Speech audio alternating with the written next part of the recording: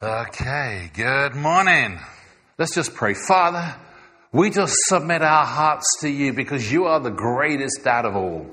You're the one who, Father, understands, knows, and plans for us to have the most successful life possible. You know how you've designed us. You know how to use us. You know that we're fearfully and wonderfully made. You oversee us knit together in the womb. You saw our unformed body, and you delighted in us. You called us the apple of your eye, and you made plans for us. And I thank you, Father. You were so determined to see those plans fulfilled. You sent your Son. Amen. Yes. You sent that Son to come, not just to give his life for us, but to rise from the dead. Yes. To rise, to ascend on high, and then to come and live in our hearts. And I thank you that we live in Christ and he lives in us today. And I bless you for that, Father. Amen. Just turn with me to Ephesians 4. Ephesians 4. And I'm just going to read that familiar passage to some of you. Maybe it's not to others. But I'm just going to start at verse 7. To each one of us, grace has been given as Christ apportioned it.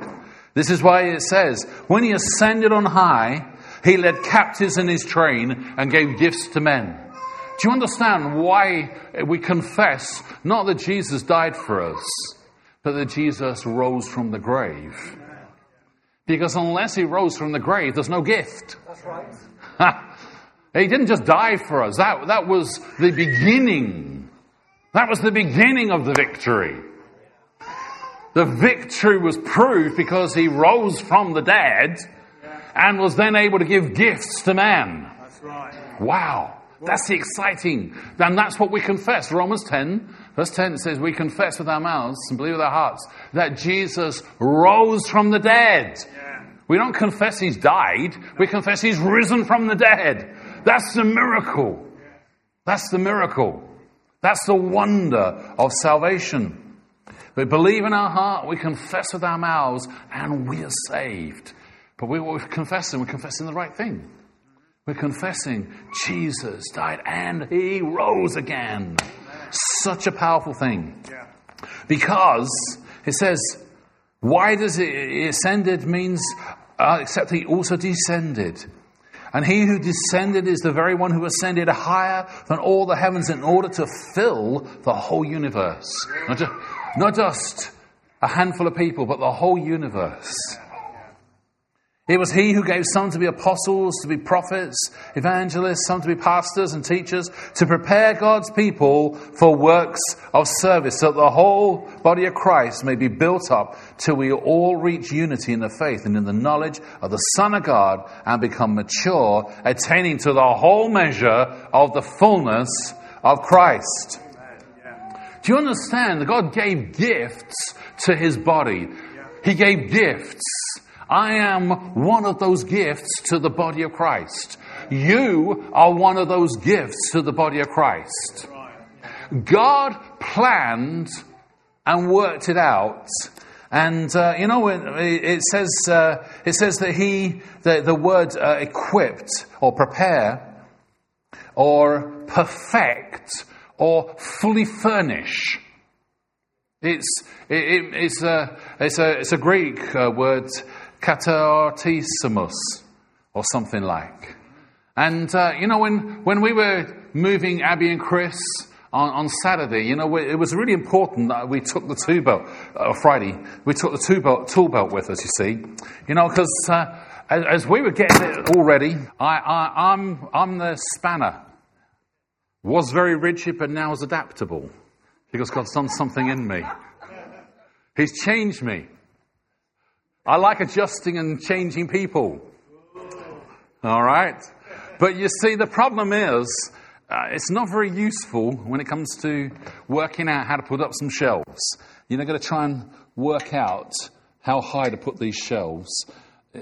I'm going to be taking a long time. I really could do with a tape measure, but I don't have one. The tape measure seems to be missing. And, I'm trying to work out the distance to put some new lights up here.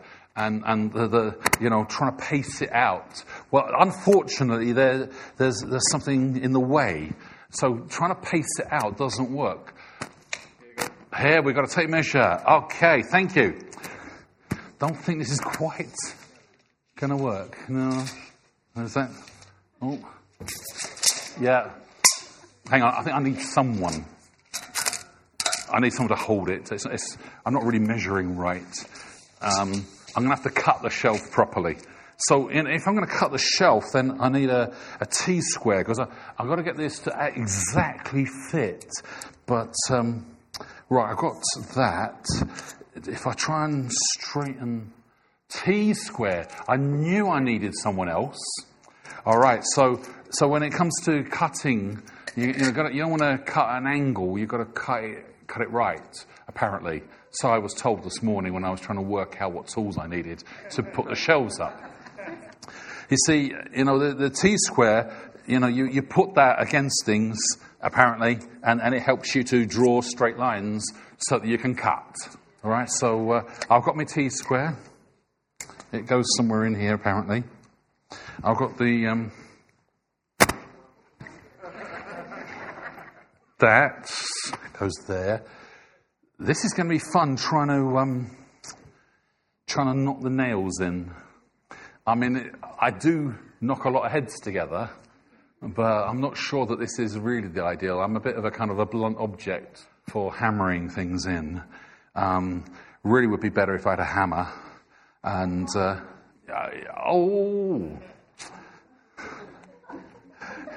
I see the tools have not been handed out without some thinking going as to who works on the best things. You see, the northern bluntness, you see, it's...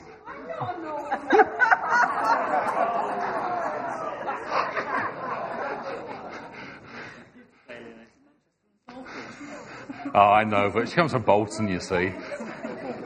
Bolton. All right.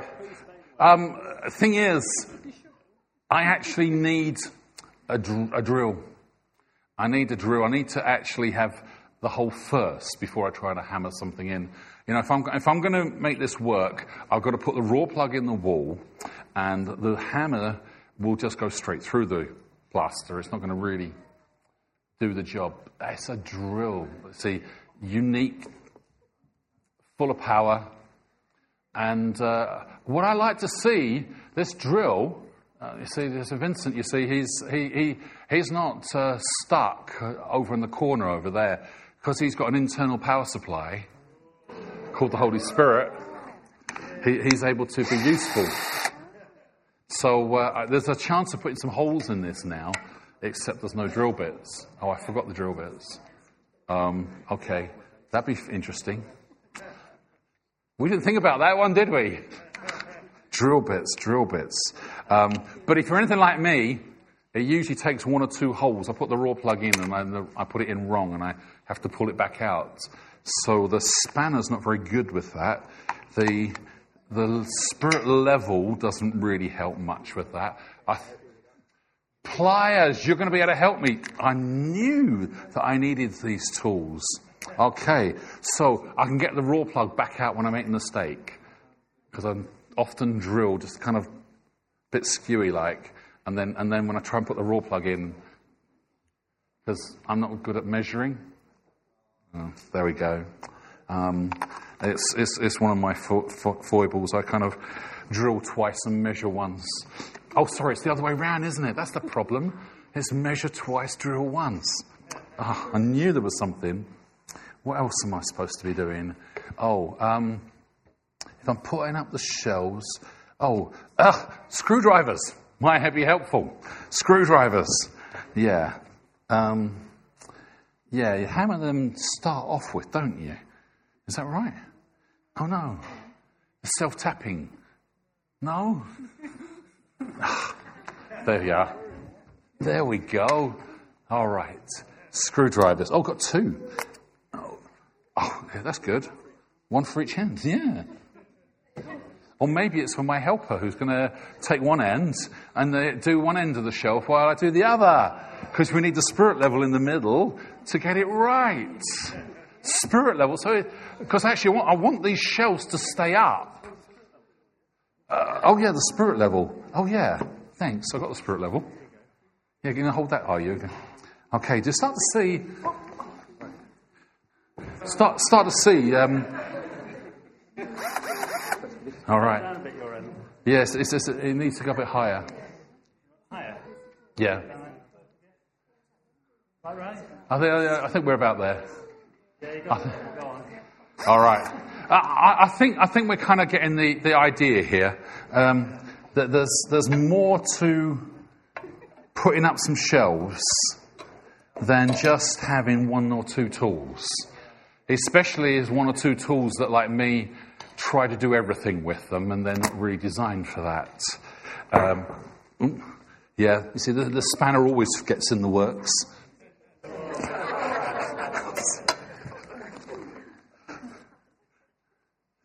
You see, the idea is that we're fully furnished. You see, there's one body, many parts.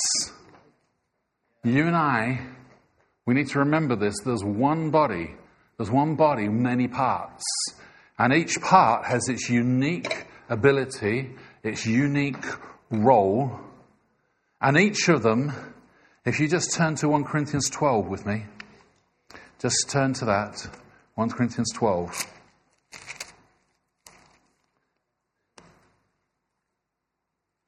And starting at verse 12, it says, the body is a unit. Though it's made up of many parts, and though all its parts are many, they form one body. So it is with Christ. For we were all baptized by one Spirit into one body, whether Jews or Greeks, slave or free, we were all given the one Spirit to drink. And it goes on and it says, if the body is made up of one part, but not of one, but of many, then the foot should not say, I am not a hand, I do not belong to the body. And it says in verse 18, but God has arranged the parts of the body, in the body, every one of them, just as He wanted. And if they're one part, if they were all one part, where would the body be? As it is, there are many parts, but one body. The eye cannot say to the hand, I don't need you. I want you to look around and say to people beside you, I need you. I want to turn backwards and forwards. Look to the person behind you, in front of you. And I want you to say that. I need you. I need you.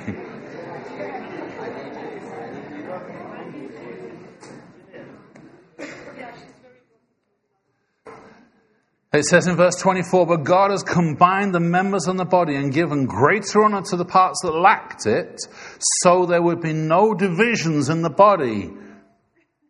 But if its parts have equal concern for each other. And verse 27, now you're the body of Christ and each one of you is a part of it.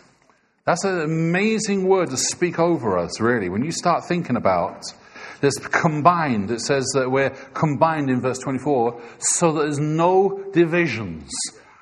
The reason you are not me is because if you were me, we would explode at one another. Which is where Abby and I, who are being too alike, often rubbed off against one another at times, as she learnt submission. You're taking advantage of the fact she's not here. She's not here. I know, she'll be listening. You see, this is the challenge of communion. This is the challenge that I want to set before us today. The drill. And if anyone else was given a tool and you didn't have a chance to bring it, I'm thankful for you. But you see, the communion, it symbolizes a truth. It's a powerful truth. And I need more room on this table.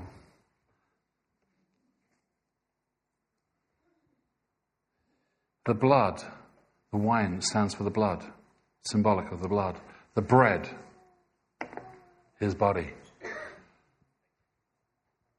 When we look, just turning back one chapter from where we are in 1 Corinthians 12, where we've been talking about one body, many parts. We turn back one chapter into verse 11, and we have these amazing words. In chapter 11, verse 25, this cup is the new covenant in my blood. Do this whenever you drink it in remembrance of me. For whenever you eat this bread and drink this cup, you proclaim the Lord's death till he comes. Therefore, whoever eats the bread or drinks the cup of the Lord in an unworthy manner will be guilty of sinning against the body and the blood of the Lord. A man ought to examine himself before he eats of the bread and drinks of the cup. For anyone who eats and drinks without recognizing the body of the Lord eats and drinks judgment on himself, and that is why many of you are weak and sick, and a number of you have fallen asleep. But if we judged ourselves, we would not come under judgment. When we are judged by the Lord, we are being disciplined so that we will not be condemned. Do you hear that? It doesn't say you'll be punished. It says you'll be disciplined so that you are not condemned. What a promise. We understand that there is judgment for the body of Christ.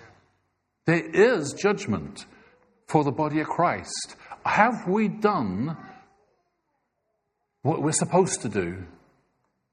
Because we've been designed uniquely to be useful tools, as a drill, as a spanner, screwdriver, whatever you are. Those unique giftings and graces. When you come to church, now we might make a bit of joke, just as we did this morning, about the hammer or the spanner, as in our personalities. But how do we speak generally about one another? I mean, I deliberately did something because actually it's offensive to speak like that. I deliberately did it, and it caused a reaction, even though it was joking. Okay? Because the word says we speak well of one another. And I did not speak well. Sorry, it was deliberate, sorry. I needed someone that I could speak. Because didn't it create a reaction? Yet we do it every day. When we speak ill of one another, or we don't lift one another, we despise the body of Christ.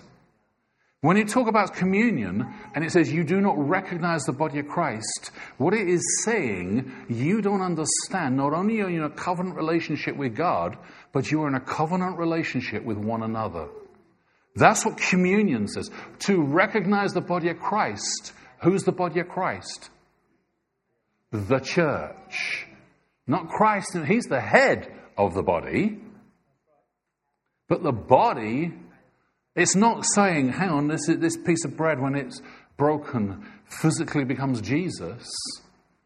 This bread is a symbol that you and I are to feed one another. Do you love me? Feed my sheep. That's what John writes about the challenge that Jesus put in front of Peter. Do you love me? Feed my sheep.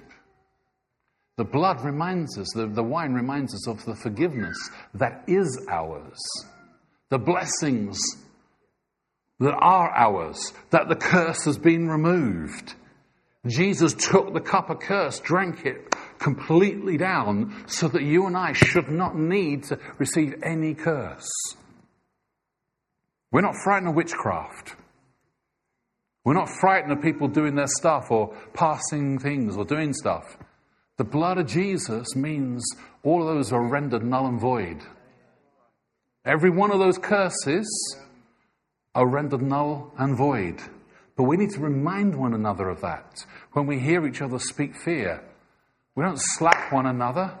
We go, hey, do you remember when we took communion? Every curse was lifted.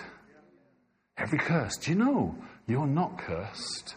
You are blessed. Do you know you might come from Bolton currently, but you have something else?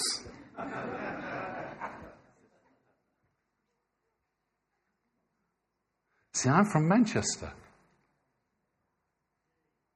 That's where I'm from. It's my adopted place. It's my place of ministry. It's my place of grace. God put you and me here to grace us and for us to be full of grace to others, to one another. That's what it says. We heap or we bring judgment on ourselves when we do not look at each other with God's eyes. If I get frustrated with the spanner, with the pliers, because I need a spanner, and I'm trying to turn something and it just won't open big wide enough, I get a bigger spanner, don't I? And if this spanner is not big enough, I get the monkey wrench. I get the appropriate tool for the job. I don't go complain at the tool. I recognize I'm using the wrong tool for the wrong job. God does not expect us to do the wrong things. He's designed us pre-planned ahead. And so it says in Romans 12, it says that we are to think right about ourselves. Just turn with me. Romans 12, how am I doing time-wise? Think right about ourselves.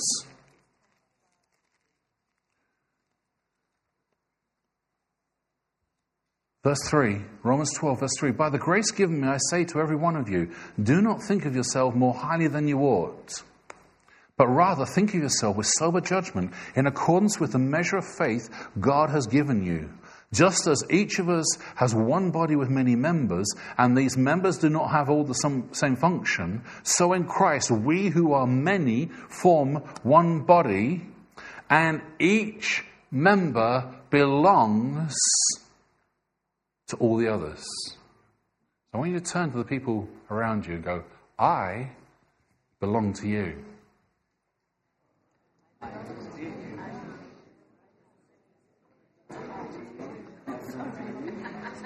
I belong to you.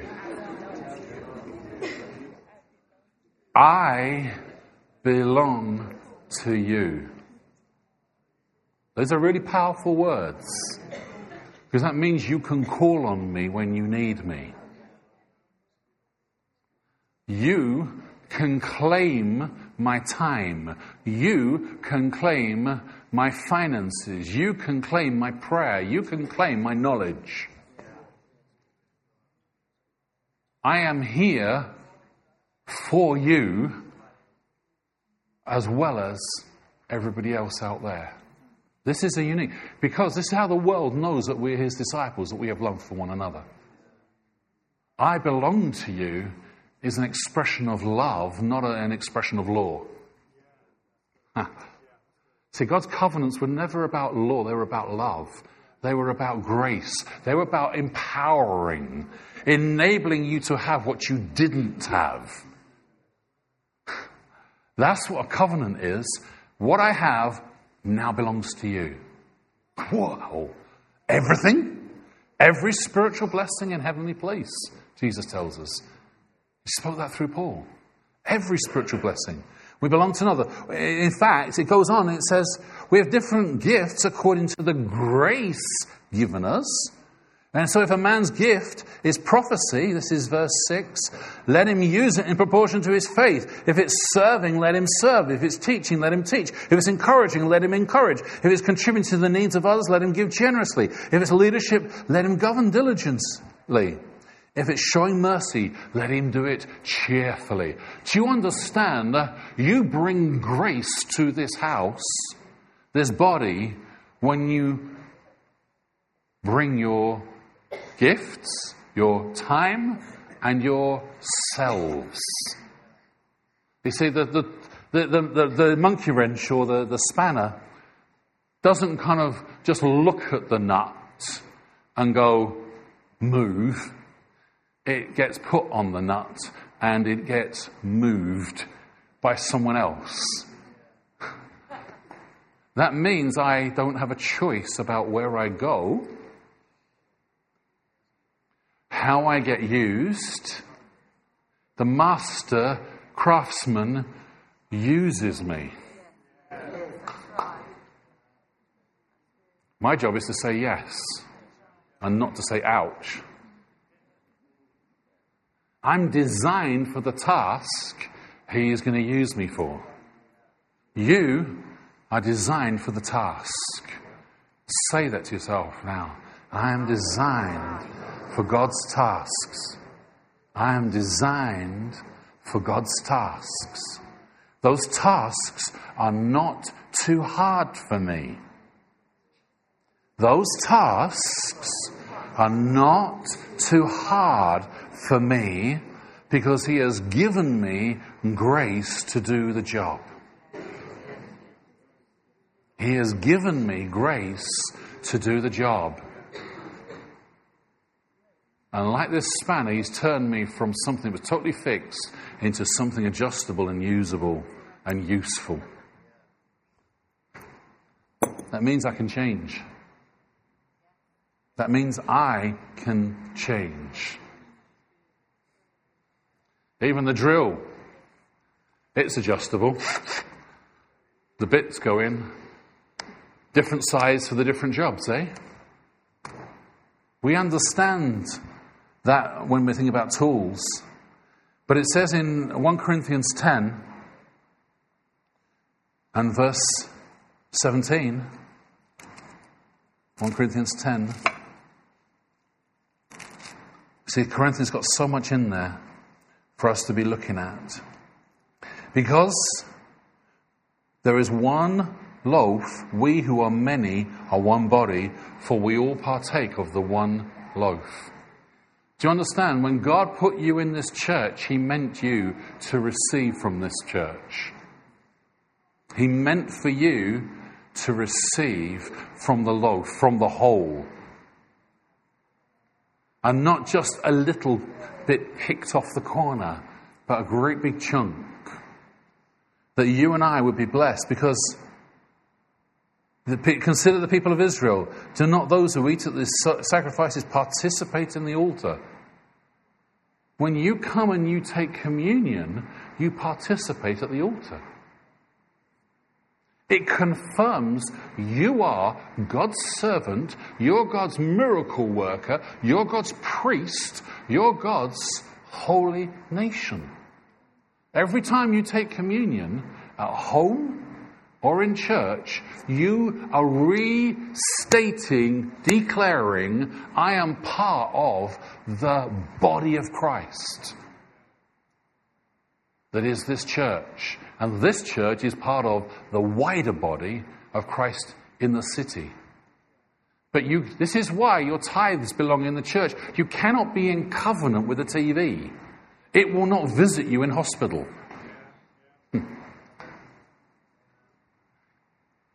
They may pray for you, but they can't visit you and be friends. The preachers on the TV don't want to know you, they want to know your money.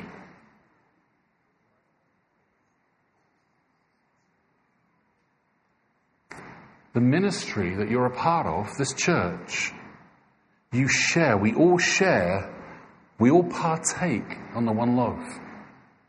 There's gifts and graces that need to be released in this church in a new way.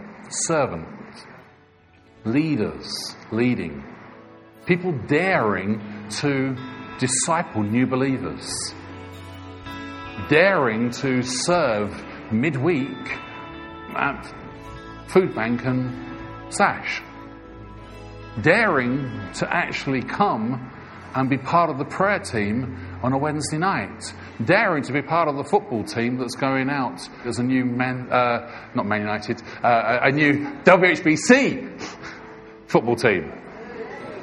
Speak to Phil at the end of the service over there, and you can find out more details. You see, this is the thing that I started with. When Christ is the head of the body, he feeds and cares for the body.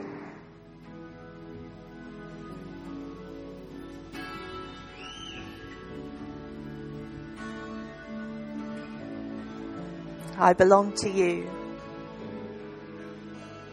Just look around the room. This is your family.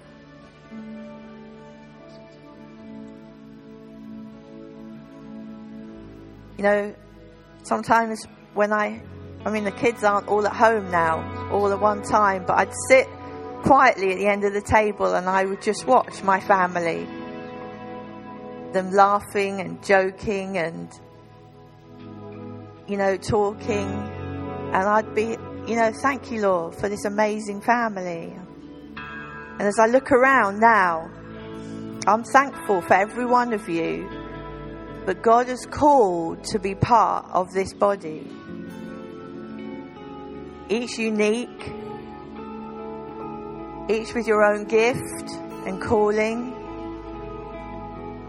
And praise God that you're not all like me either. I'm a little bit crazy and Alan's a little bit serious. But together we make an amazing team. And you, together with us, make an amazing team. Because God has called us together. And I am so thankful for you.